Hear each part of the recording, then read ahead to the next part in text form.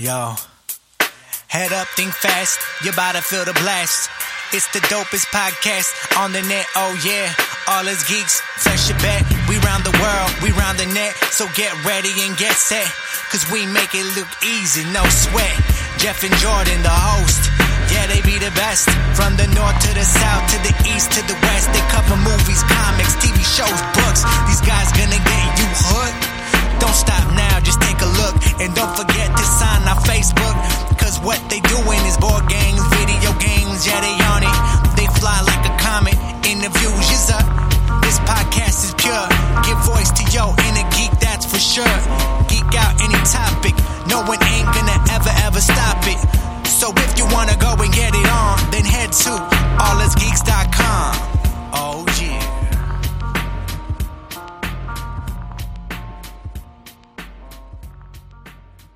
Welcome to another episode of All Us Geeks. I'm Jeff King. And I'm Jordan Steinhoff. And we're here to give voice to your inner geek. Your inner geek needs a vacation bad. Well, that's convenient. You have one coming up. Very convenient. Tomorrow, I work a half day and then I'm gone. Gone, suckers.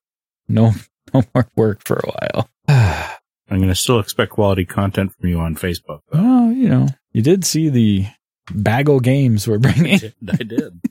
We don't travel late. How many days are you going for? Because that's like 2 weeks.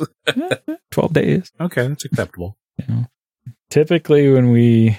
Are they going to remember you at work when you get back? I hope not. I hope I just slide back in and nobody says a word to me for like 2 weeks. It was a vacation. Good. It's like, I just watch work happen. Just kind of be a fly on the wall until somebody's like, oh, did Jeff ever come back? Yeah, I'm here. Yeah. So this is our annual road trip. We usually try to take one road trip vacation a year. So usually when we do the road trip, yeah, we pack a big bag of games, and as long as like tomorrow night, we probably won't play a game because tomorrow night's our straight drive night. Right. We'll drive for like 10 hours. But usually, like, if we get in at a decent time or something and we're not wiped, like, we'll play a game every day, every night. And then, of course, when we're at the house, because we're doing the house thing with the family and stuff. So my sister started texting me last night. She's like, so what games did you pack? I'm like, all kinds. I took a picture of the back. It's like, you know, nothing. You know, she's not a gamer, not like a game gamer, right? So then she starts asking me about all these. Hey, like, don't be the gatekeeper.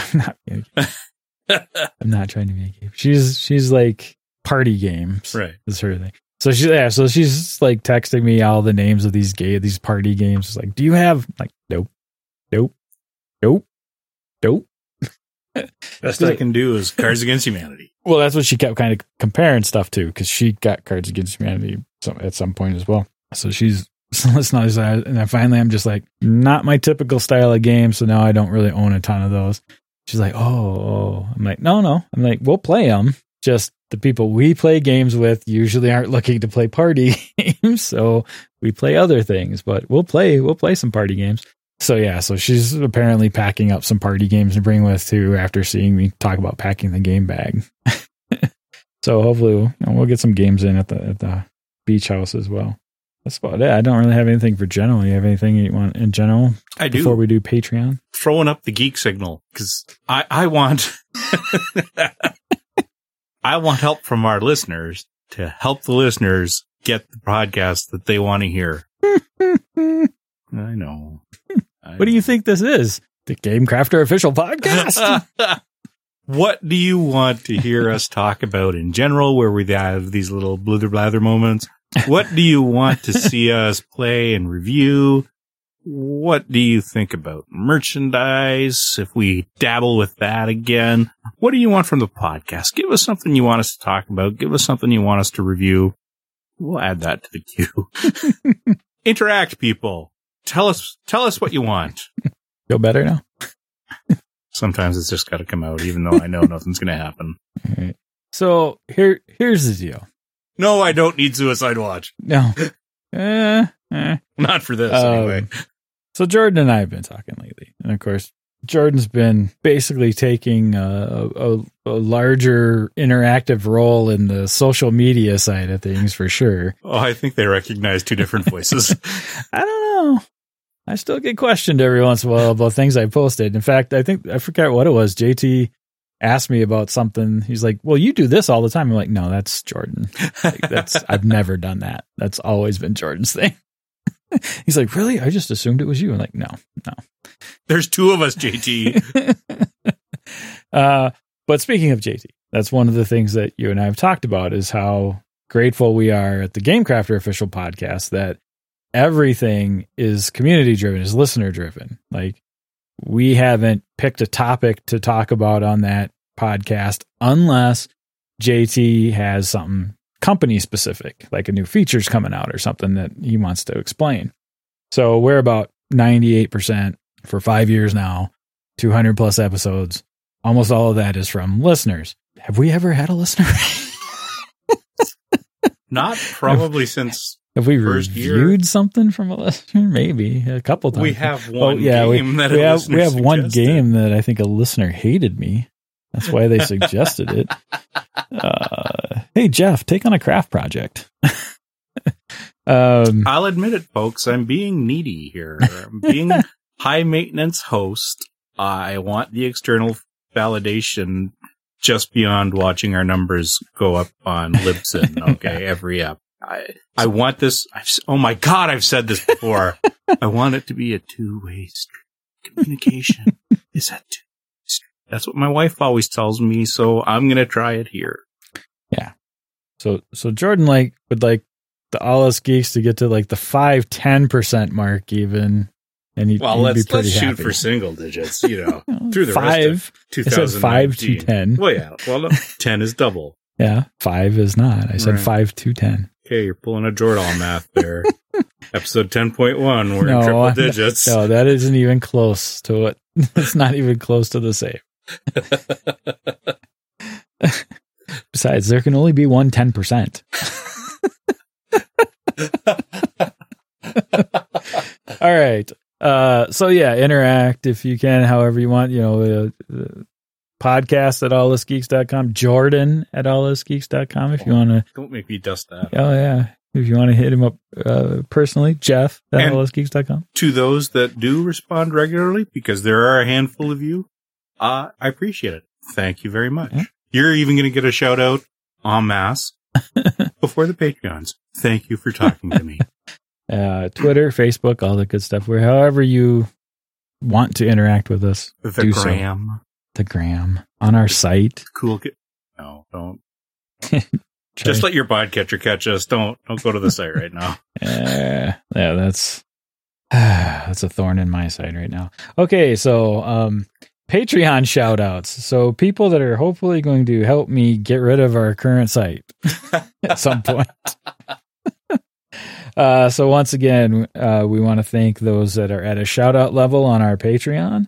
That would be Nicole, Nate, Stephanie, Timothy, David, John, Don, and Matt.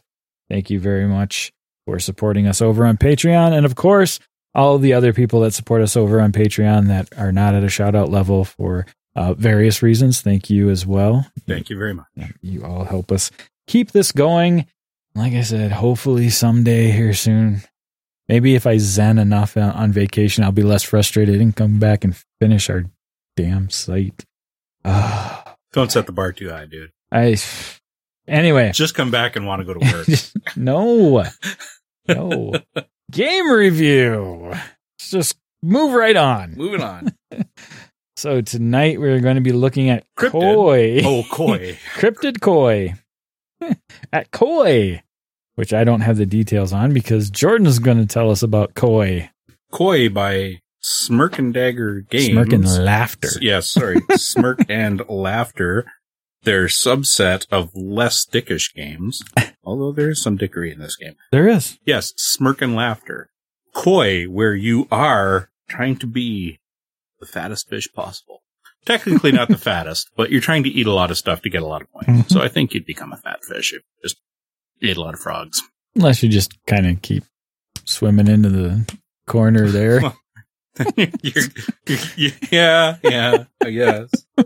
Then you got a head injury and some weight retention problems. but she made it. She got around the rock. Yep. Watching the NASCAR of Koi. But and she goes into the wall. Somebody that was playing with us had spatial issues with how to make movements in the pond. It was a less than optimal first turn. I've never seen so many cards burned to go 2 squares. Get it together. All right. Koi by Smirk and Laughter Games, in which you are trying to be the best fish possible. It is a game for 1 to 4 players, 10 and up. So I think you could go lower as long as you got somebody with good reading comprehension skills to handle the weather. It says 40 to 60 minutes. It's got a double-sided board, and you play on one side or the other, depending on the number of players, 1 to 2. There are solo rules for this, which I did not read and I will never read. 1 to 2 players or 3 to 4 players. Each player has a fish to be on the board and a fish to be the score track. And you are using a deck of movement cards to plot your movement each turn. It's not Robo Rally-esque in that it's not set and then you see how you survive. Mm-hmm. It's you get to look at your cards and then plan how each card is played. And each card has your movement on it, variety of movement options. And then you are trying to eat dragonflies or frogs. Dragonflies score more than frogs. And at the end of the game, there are 7 rounds. At the end of the 7th round, the person with the highest score, 3 points for dragonflies, 1 point for frogs, 1 point for frogs. Person with the highest score is the best fish, the winning fish. Take them to the county fair. That's the high level. Mm-hmm. It's a very simple game.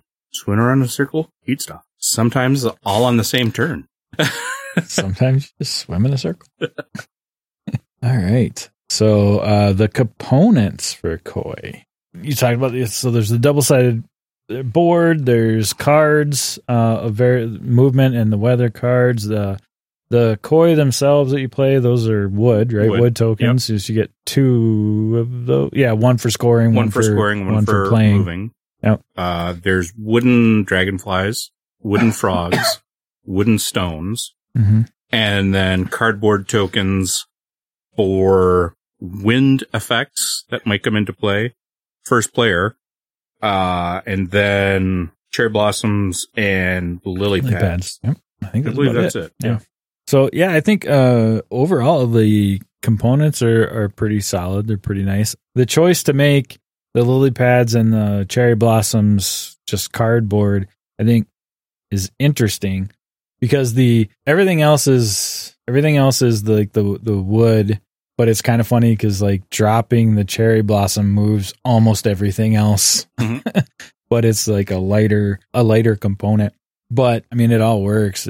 I will say that like about midway through the game, I think just kind of looking at the top level view of the board with all the components kind of laid out where people are putting out the stones and the cherry blossoms and the lily pads and, you know, the dragonflies come in and all that stuff. It's a very pretty visual. It's very, I'm looking at a koi pond and I do like that. So I think even though I don't know where the decision was to make certain things cardboard and others not, but it's a great visual on the table, and I think all the components are pretty solid for what they need to do. I always kind of figured that the stones remained wood because they're impassable. Everything else your fish can land on except the stone. So I think that makes a good visual reminder. Yeah, that does. But I agree with you. It's a pretty game once you get a full board going. The fish are colorful, you know, and then it's not just, it's like the cherry blossoms are a nice bright pink, the lily mm-hmm. pads are a couple hues of green. Everything is very colorful, and the board itself is a very simple shades of blue, so everything on it pops. It's a very pretty game. Component-wise, the cards are solid, too. I've got in like 6 or 8 games of this already, and there's not a lot of heavy shuffling in it, but shuffling is done, and there's no chipping of it or anything like that. So, yeah, the componentry is pretty darn good. Yeah, I think the only thing that would have like made it just a touch better would have been like, and for no reason other than visual, like multicolored dragonflies or something. Keeping the frogs green, makes sense, but like multicolored dragonflies, that would have been kind of cool across the board. But yeah, as is, but the dragonflies are purple, so I'm going to disagree with you. Yeah, no, they're purple. Yeah. I like purple. That's the only reason I bought the game. You're also trying to, get those things off the board as fast as you can. Mm-hmm. All right, so let's go into mechanics, because a couple of things that kind of, especially like with the cherry blossom and stuff that we want to talk about, are actually kind of more mechanics of the game. So mechanics, like Jordan said earlier, a lot of times with some of the other things that we play from Smirk and Dagger, it's because of the take that elements. And so this Koi from their Smirk and Laughter side doesn't have as much, but I think it's almost worse because of how subtle it is and how, well, at least for you and I, we think that way. Yes. and we go for it. So I think Megan cursed me out a couple times for a couple things I did, and I think I got a you dick out of you a few times as well, and I think I shared my sentiments is the same. That is our bar for an excellent game. Take that game. So just any game. Well, any game, yeah. So the cherry blossoms are an interesting mechanic to be able to put out from the aspect of wherever you put it, basically it makes almost everything else kind of dissipate from it. So it gets forced away. So I know one of the ways that you kind of like to use it, if possible, was to basically force a dragonfly into your mouth, basically. So a free eat without having to move. I used it almost the other way to move stuff away from like Megan and you. Because I don't think Sarah was ever near me very often. Come out of the corner. So just that little subtle thing, to be you put this somewhere. There are some placement rules on various things that you get to place, but placing them is not only the nice visual and stuff, but it can also either help you or hamper your opponent. So placing a stone, you can't move through a stone. Now you've got to move around a stone if you put it in front of somebody or whatever. So there's a lot of little things like that. So I like how the components and the mechanics kind of work together in that form. So the major mechanics are movement and the natural wonders cards that we were talking about. Is that what they're called in this game? Natural beauty. Oh, yeah. Natural beauty. So the movement cards tell you everything that your fish is going to be able to do this turn. And it's a mix of optional and mandatory movements, and you have to do them. And this is what throws everybody for the first game, as everybody says, and then screws it up. Who reads from the top down? I mean, who reads from the bottom up? So you've got to read from the bottom of the card up to proc the card. And that throws everybody off first, or at least everybody that I've played. It did. No, it really didn't. I saw you roll back. Yeah. Don't lie. You're not. No, I'm not perfect, but I don't know why. I mean, it made sense to me. I'm going from the fish up. No, it makes sense, but everybody that I've played with, apparently, except you, took one moment to look at the card, do a whole thing, and then somebody pointed out, no, you went from the top. So the card will give you your, from the bottom up, and the bottom of the card has the fish on it, so that's your visual reminder. This is how your fish is, the direction of your fish. And there will be some blue arrows, which are optional, and black arrows that are mandatory. And they are things like move straight ahead 1, jump a hex. It's a hex-based game. Jump a hex. And if you jump a hex, you're not interacting with anything in it. So you can jump over a stone, but if you jump over a dragonfly, you don't get to score it. And then there's like left turn, right turn, 1 hex. See, now that's where I sometimes had to shift my card to make sure I knew which way I was turning properly based on where I was. But yeah, that's just any game like that. Well, yeah. I'm going to be doing crap like that. Either, no. And then there's a 360 spin. You can change to any facing that you want. And then the natural beauty cards, you get to put out some stones, you get to put out lily pads, or you get to put out the cherry blossom. The cherry blossom, yes. So the stones are important because they hinder movement, as Jeff mentioned. The cherry blossoms can be important because they give you a little bit of pond manipulation. And the dragonfly, the lily pads are important because that's where dragonflies spawn at the start of every turn. At the start of the game, you have X number of lily pads, depending on how many people are playing. And then after that, as you put out more lily pads, more dragonflies spawn at the start of the game. So potential scoring is always going up. Whether you maximize that as a table or not is that's up to the players, but the potential for scoring goes up as the rounds go on. From the take that element, you've got the cherry blossoms that can either move stuff towards you or away from you or other people. You got the stones, like you talked about, for blocking movement. You also have the frogs. Yep. Because I did that to Sarah, where she was lining up every firefly she could in that one area, and there was a hole in the middle. To Sarah. It's so wherever you drop a frog or wherever a frog is, yep, it automatically eats all the fireflies around it. And then dragonflies, yeah. Also don't spawn adjacent to them. Right, yeah. So, yeah, if you've got them by a lily pad, when it's time to spawn, they just won't come out. So, yeah, Sarah had that one turn where she was like gathering all of the fireflies basically around her. So her next turn, she could just kind of go squirt, squirt, squirt, squirt.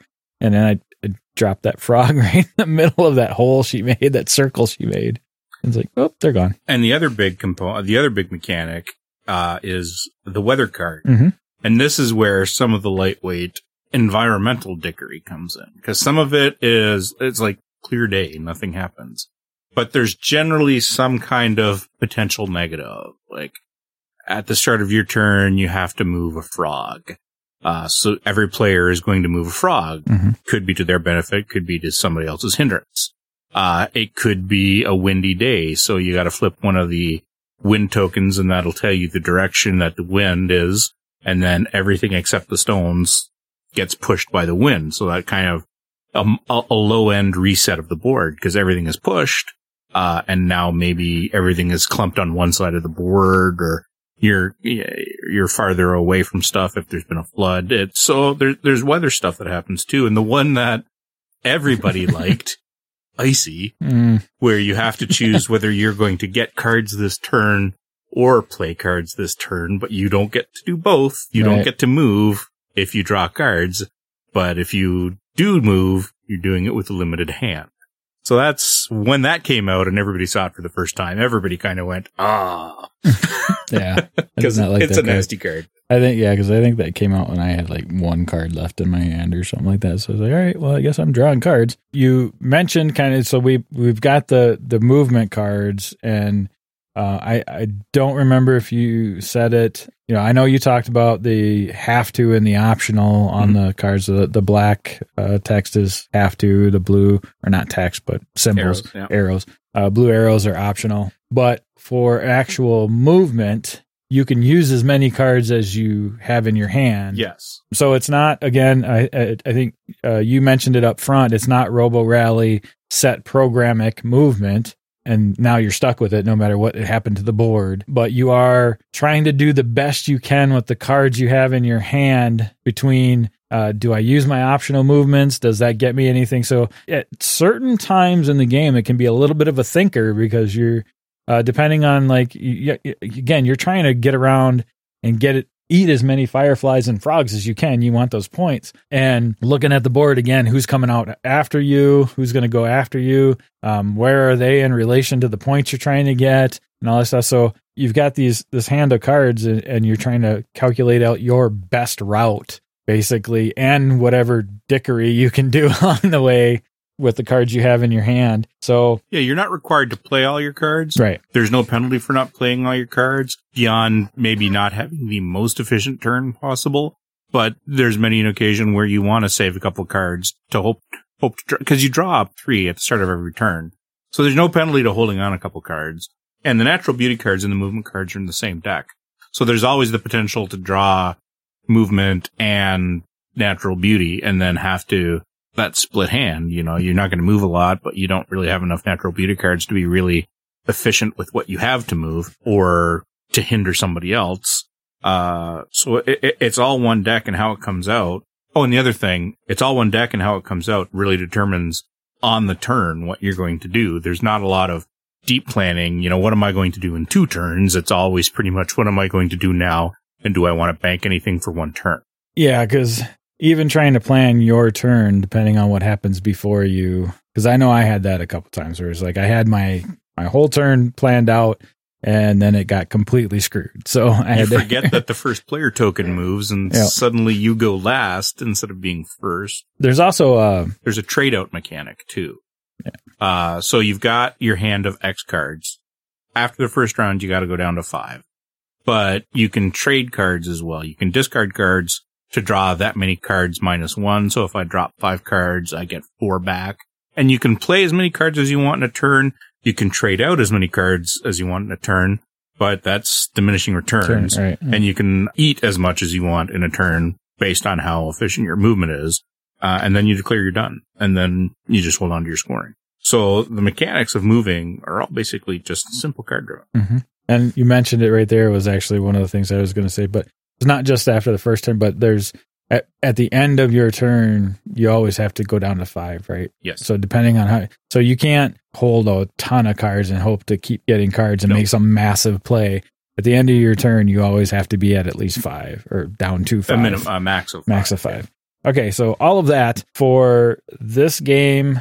I think the mechanics work really well. I think everything, again, from dropping lily pads and cherry blossoms to the movement to the various things that come up on the weather cards, all of it works really well, and it all feels good within this game. I know we're getting ready to move on to some other things, but mechanically, I think Koi just works. It's a solid game with some simple things going on, but they work for this game. I agree. All right.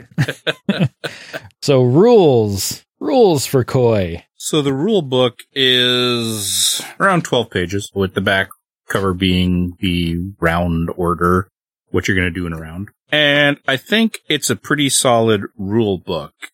It's got good examples of all the components, both what you should expect in the box and how everything is used.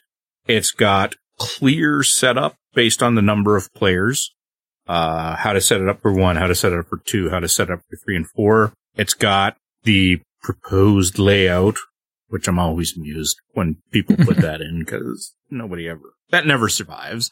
But they put the proposed layout. It explains the cards. It's got nice sidebars on what all the symbols mean.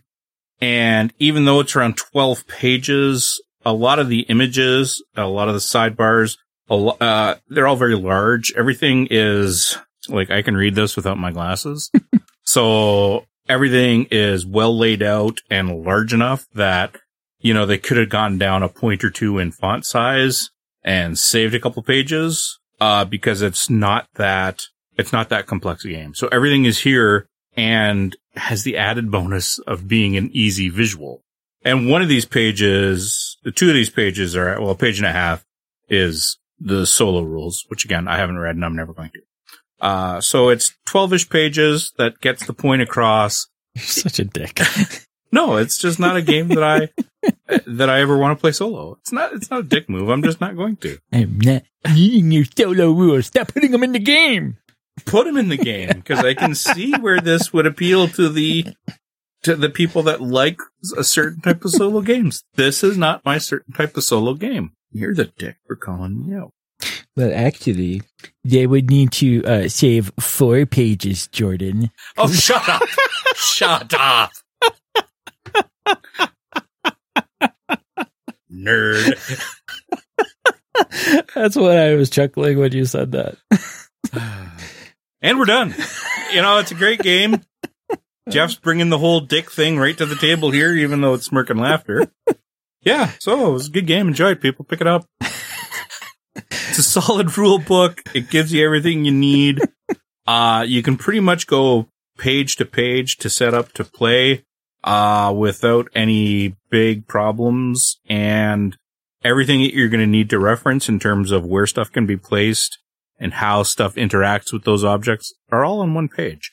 There's not a lot here that you need to refer to. All right. So teachability for Koi. So you and Sarah had played it before. Yes. Right? Okay. So Megan and I were new to it. Mm-hmm. I think it went pretty well. I don't think there was a lot of questions. I think that, again, the biggest thing is what you talked about earlier, people wanting to read from top to bottom instead of starting from the fish and going up. Obviously, there's a lot of again, the manipulation of, well, which way am I really turning with this card based off of how my fish is sitting right now? But as far as learning the game and knowing what you're kind of doing in the game, right out of the box, I think everybody was comfortable with jumping in and playing. So I think the teachability is pretty high here. I would agree. I've taught this in 3 different play groups now. And other than referring to the book so that people could see some answers to how objects are placed, if you've read the book, you can jump into the game. Mm-hmm. And I think that makes it a pretty high teachability factor because it's not something that is overly complicated. Yeah. I think that's the only thing we referred to the rule book for, if I remember right, was placement. Yeah, what can be adjacent and what can't. All right, so replayability and how many times in a row would you play Koi? Well, we know it's got some replayability for Megan, since when you brought it over to the rule book over tonight, she saw it and said, I want to play that again. And honestly, I mean, I remember that part of the conversation, like after we got done playing, where like mine's like, I really like this, I want to play again, you know? So we didn't play it like multiple times in a row because we were playing other things that night as well. But I could easily see us playing this 2-3 times without much of an issue. Yeah, I'm right there with you. 2 to 3 times. It's fast enough. I think 60 is like their upper limit. I don't know why you'd get there. Once everybody has got the game down, it should definitely be closer to that 45. Yeah. I mean, there's a little, again, we talked about it. There's the AP if you potential. Get that AP person, yeah. There's some AP potential. You're going to hit that 90-minute mark pretty easy. Yeah. No, I agree with you. It's fast enough. It's light enough in theme, but deep enough in strategy that I can do this 2 or 3 times and not feel that I've wasted my time. Yeah. Okay. So we should back up. So technically, there is replayability in the box. Yeah, there's a variety of cards. You don't see all the weather cards in one sitting. No. There's a big deck of movement. There's a big deck of weather, and you're only ever going to see 6. 7-round game. Didn't say this. 7-round game. There's no weather on the first round. Weather is only in the last 6 rounds. So between the weather and movement, and then how people are being aggressive or defensive with their placement of other tokens, there's lots of potential replayability here, just from a mechanical standpoint. Just not seeing the same board game, whatever, twice. Yep. Yeah, definitely.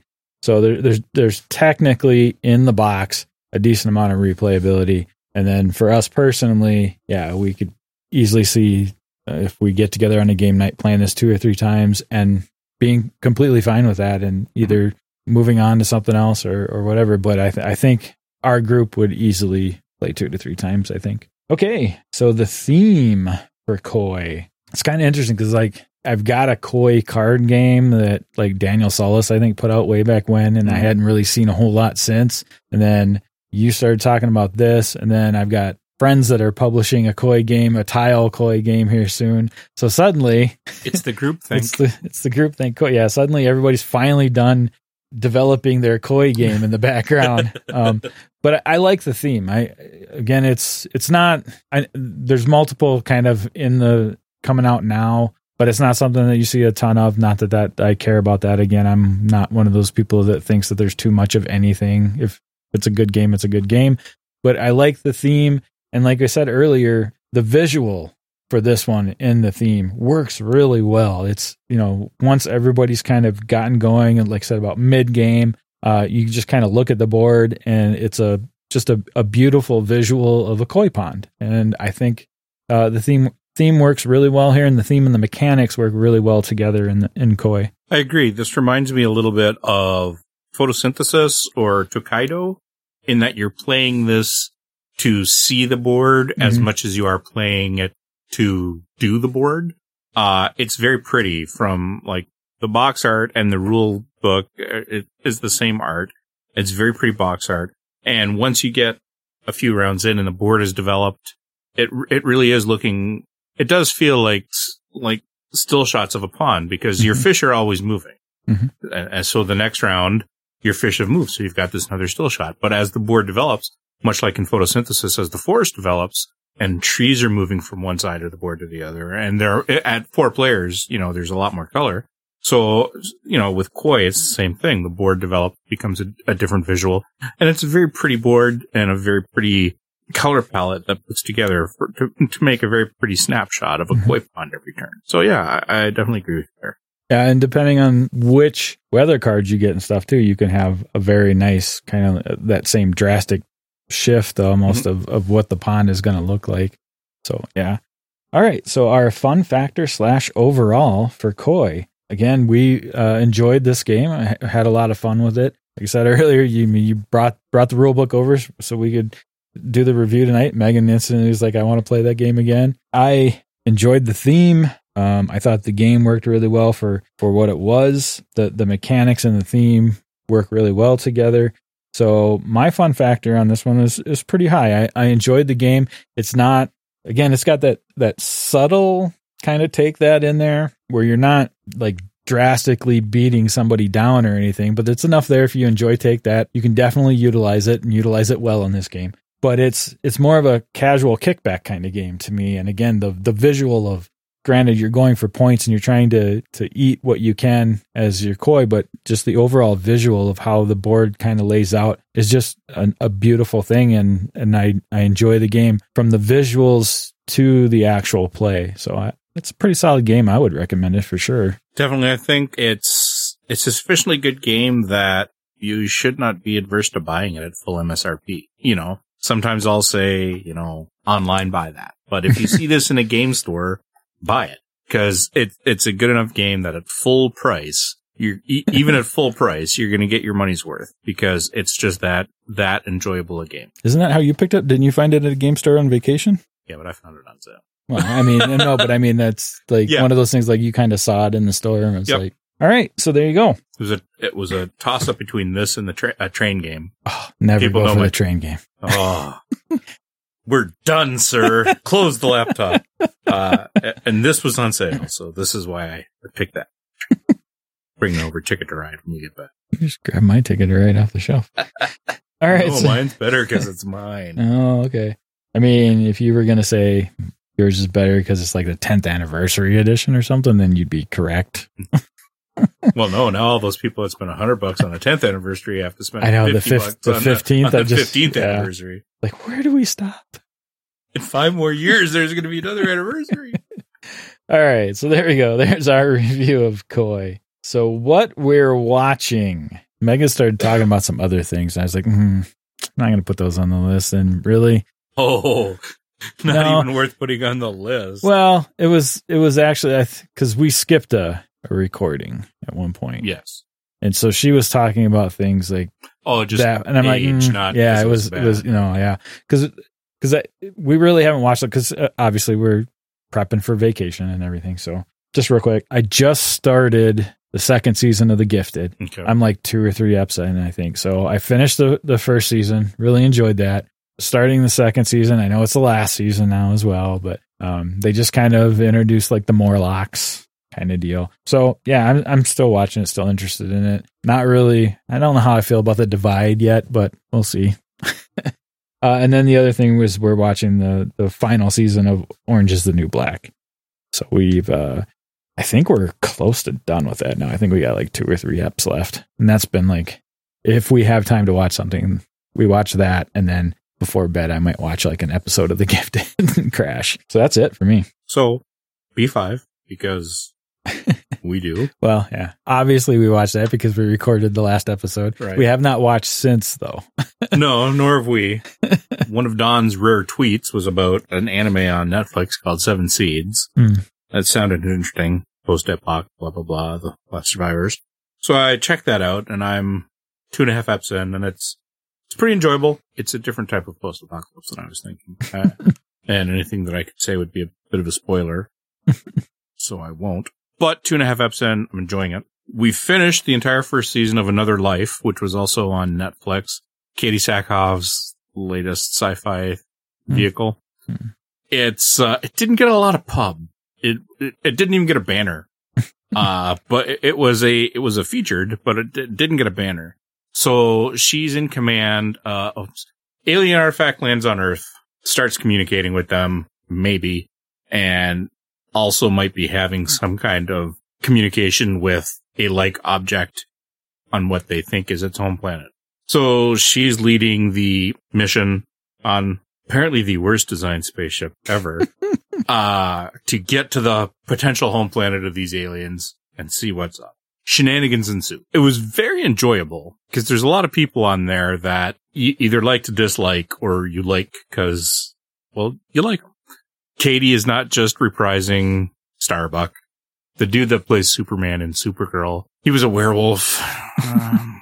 Tyler Hoechlin's in there for a little bit. It's a good cast. They all do different characters very well. And while it was a very enjoyable show, half of the enjoyment is derived from the fact that the writers have really poached classic scenes from other sci-fi. Like there's a Wrath of Khan moment. There's like Star Trek. There's Star Wars. There's dialogue that's straight out of it's been manipulated, but you can tell somebody was watching something when they wrote this. Twiggy. Almost, there was no Buck Rogers that I could find, but they might have another season. But even though there's what I think some blatant ripoff, it was all put together well enough that it was really enjoyable. The people doing it made good scenes. I'm not going to say better, but made good scenes enjoyable despite the fact that you could tell that Gene Roddenberry wrote that once, that kind of thing. It was enjoyable. And then also on Netflix, Wu Assassin, which is martial arts action. I know I'm going to butcher this dude's name because I've never heard it actually pronounced, but it's Iko Uwais, the dude from The Raid and The Raid 2 and 20 Mile 22. It's almost as good as the original. Yeah. And we have it up on the shelf, but we just, for whatever reason, haven't watched it. And he's a food truck chef. He's a food truck chef. He's involved with this family that owns a restaurant, and, unfortunately, they piss off some members of the triad. So now they're coming to, teach him a lesson. And, along the way, it turns out that there's actually a really good Legends of the Five Rings moment in the first step. But as it turns out, there's these 5 evil warlords that always propagate through history, and only the Wu assassin can defeat them at each turn. And it turns out he's the Wu assassin. Shocking. And he has to defeat these 5 warlords, of which they've introduced one. So he gets the soul of 1,000 monks before him that fought the original evil overlords back in the day in China. And the first one that we've seen so far, because it's actually a cool mechanic, because the first step starts off with a fight scene all done from his POV. Then you find out that he's got these 1,000 dead monks in him. And then they show the same fight, but recut every now and then, because nobody, as the app progresses, you realize that the people that he's saving in this apartment fight are people that know him. There's a hallway. There are people that know him or should know him, but they don't recognize him. So, and later in the app, they recut the same fight, but from the monk who is fighting's perspective. So all the dialogue that he dropped the first time, a new actor is dropping, and it explains why nobody recognizes him. And in the first step, the monk is the dude from Iron Chef America, which I don't know that I've ever seen him in anything other than Iron Chef America. So I thought it was kind of funny for him to pop up here. But 3 or 4 eps in, it's not deep, but it's enjoyable. You're watching it for fight scenes, and they're good fight scenes. So yeah, that's that. Wu Assassin. What we're reading / listening to. Going on vacation, made the mistake of reaching out to a bunch of my voiceover clients. So I've read a bunch of voiceover scripts lately. Just got those done and put myself out on vacation everywhere I could. Had somebody try to get a hold of me and would have been a new client, but screw you, I'm on vacation. No, after the back and forth, it was just, they're still not done. They want it in 3 days. They're still trying to do it. Or these the dudes that wanted to quote, but didn't have the budget? Yeah, and then they still turned around and said, no, just quote us anyway, kind of thing. And so, yeah, my quote was way out of their budget originally, too, but they also were like, we're not down with it. So I also kind of was like, and by the way, I would need this in the next couple of days if you want me to do it because I'm out on vacation. No, we need it on blah, blah, blah. All right, well, good luck. But yeah, I got everything that was sent to me done so I can take off and not worry about scripts. But But that's all I've really read lately. So I'm reading Out of the Dark, which by Greg Hurwitz, which is another Orphan X book. I've mentioned this on and off, this series, Super Spy. It's been actually kind of interesting because there's been this low-grade overarching story on why the government's trying to kill him now. I mean, it starts off with the government's trying to kill him, but you never really knew why other than it seemed like petty vengeance, which was pretty cheap, but whatever. You're not reading it for the deep plot. But they've progressed it so that there's actually, well, it's a little bit beyond petty vengeance. It's a little deeper. It's still not that deep, but it's action. It's just good fun action. And then I'm also reading a Star Wars book, Thrawn Treason. Again, I will give almost anything with Thrawn a shot. This is the third book in his series that in the new continuity. I read the first one and it was acceptable. I read the second one and I got 2 chapters in and I threw it away. The third one came out and I was like, do I need to know anything that happened in the second book? No. All right. I'll give this a shot. And so far, this is much more enjoyable. About halfway through and the set, one thing they're doing, even with the non-mains is, I'm not going to read anything with the mains, but like the Alphabet Squadron that I read and then this one, they're doing good at couching it in their timeline. And like in this case, like in the original EU, Thrawn was all after Return of the Jedi. So in this one, because of his placement in Rebels, it's all taking place before A New Hope. And so this, no big spoilers, is taking place at the construction of the Death Star. Krennic's in it as a character, and it meshes together Krennic's desire for funding for the Death Star. This is the crux of where I'm at right now. The Emperor has assigned him a task to do this thing, and if he completes it in X time, he will get the funding that he requires to progress his TIE Defenders program. And if he does not, then Krennic gets the funding for the Death Star. Okay, pretty simple. Again, it's Star Wars inverse fiction. It's not the deepest, but it's enjoyable. And so that's what I'm at right now. So what we're playing. I say that like I've ever had anything published. I mean, I have not had anything published, whether it's licensed IP or not. So don't take that wrong, any authors that might happen to be listening to me. Sure you are. It's you've done stuff that I have never done. So good on you. Okay. So now just that caveat on the off chance. What we're playing. So, have you ever designed a game? Why are you reviewing games then? Hey, I helped you tonight. I want a credit now. What we're playing, I only have 2 things. I have more than that. I'll go first. Okay. A little bit of Battlestar Galactica Starship Battles, the minis game, and a little bit of Shadowrun Sprawl Ops. I busted that out. I tried to put it all together. I was looking at the extra boards. Yeah, because you saw Ashley's legendary box, right? Sprawl Ops. Yeah. Yep. I played hers. Yeah. Well, I just wasn't sure if she, because it's a big box. Yeah, it is. Stuff. Yep. There's a lot in there to unpack, and it was fun. That was the high point of my day, the day I did that. But yeah, so that's that. Not a whole lot else going on right now. All right. So I was at CooleyCon's single day proto spiel last Saturday. So there I got to play a few things. Don busted out one of his games. He was like, want to see a game I designed in my sleep? I was like, sure. And it was actually fun. It was a fun little dungeon crawl. So we had some fun with that. Got to play the latest version of Ashley's Mall game as well. So that was cool to see the changes that she's made and how that's coming along. She's got a pretty solid game on her hands for what she's trying to design. She's got to just narrow a few things down, and that's what she's been doing. She's been doing the playtest sessions and getting feedback and making changes along the way. It's been kind of cool to see kind of her jump into design. So got to play that again. As you saw, the Dungeon Crawl dice game that Don, Ashley, and I put together when we were between games. So that basically came out like same way. Like I said, I told you when I was thinking about the idea, I just told Don I've always been trying to figure or design a push your luck that uses polyhedrals, and we just did it. So, which was kind of fun to put together. It's coming along pretty cool. Played a little. How do you feel about games where you got to kind of like the party style games where you got to either improv a little bit or explain or come up with like your story for something? You know what I mean? I mean, I'm a good liar, but not necessarily on the spot like that.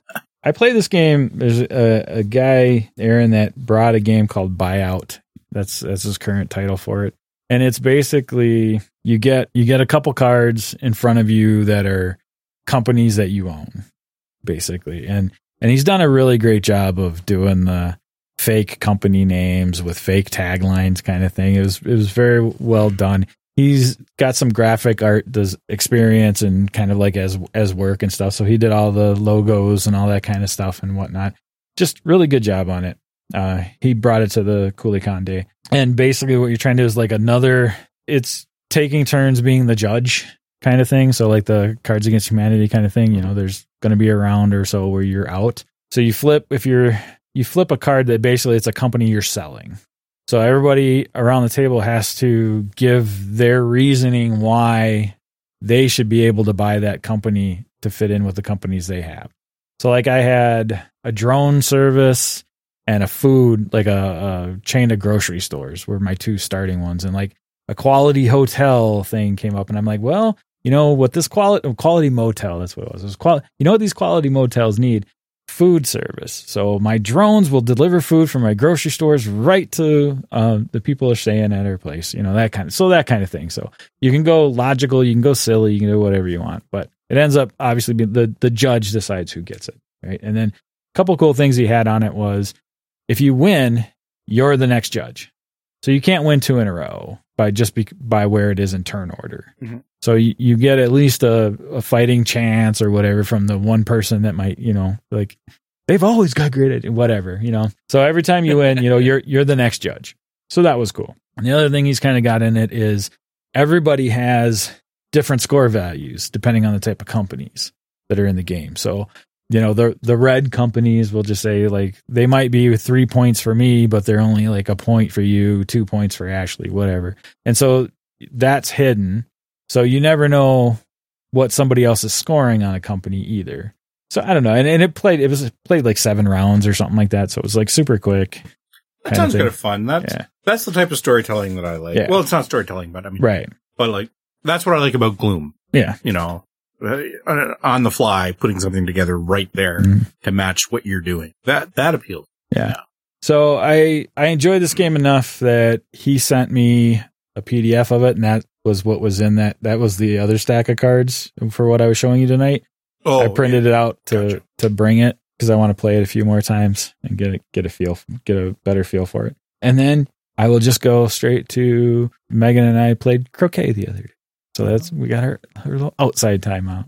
We figure, you know, we got to clean the yards anyway, and we've got a bunch of yard games, and it never fails. Like setting up and starting to play, you find whatever you've missed that the dogs have left outside. No, so we broke out croquet the other day just to dust out the cobwebs and packed it back up, and we're going to bring it with. So we're bringing some lawn games and stuff with us. That's all I got. So there you go.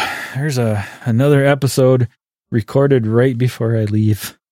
I'm antsy. It's only hours left. But you're not on the verge of death anymore. Oh. I don't know what the heck that was going on earlier. So yeah. So thanks for hanging out with us again. Do you want to do your plea one more time? They're not going to respond in general. They're not going to respond now.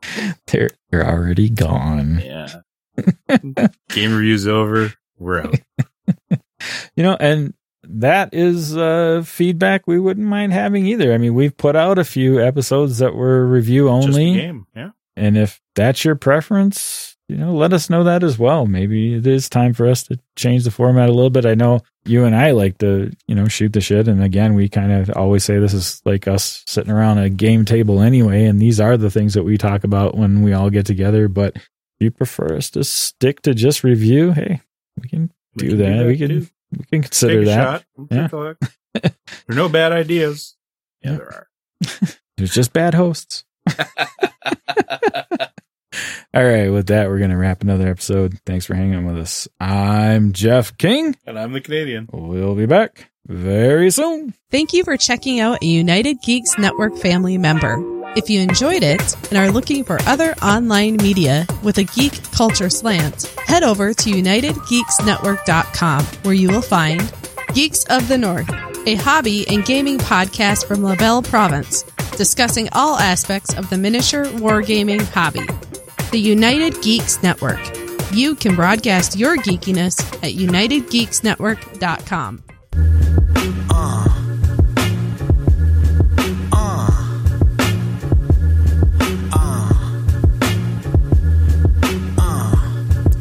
The podcast do that, cause all us geeks we last. At allusgeeks.com, that's where we unleash the bomb. Jeff and Jordan, from coast to coast, best of the best, the number one host. So put up your cups and toast, cause here the end we approach. But come back for more raps, more fun, more laughs, more this, more that. Up and down the mat, cause we geeked up. And thanks for showing love. We give our viewers thanks with knowledge in the bank, cause y'all are top rank and never should be spanked. So thanks for tuning in and giving us a spin, cause here we win, win, win, cause that's how we always been. Well, it's been fun, it's been real. Till next time, stay chill, stay trill, do what you like and like how you feel, cause y'all are the real deal, Holyfield. Oh yeah.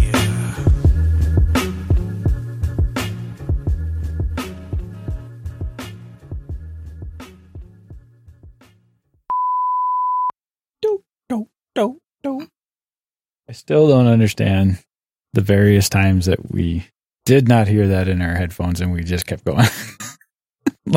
like we were recording. Where were we? Because when it's the end of the day and everybody is sick and everybody works 60 hours, small details like, are we recording?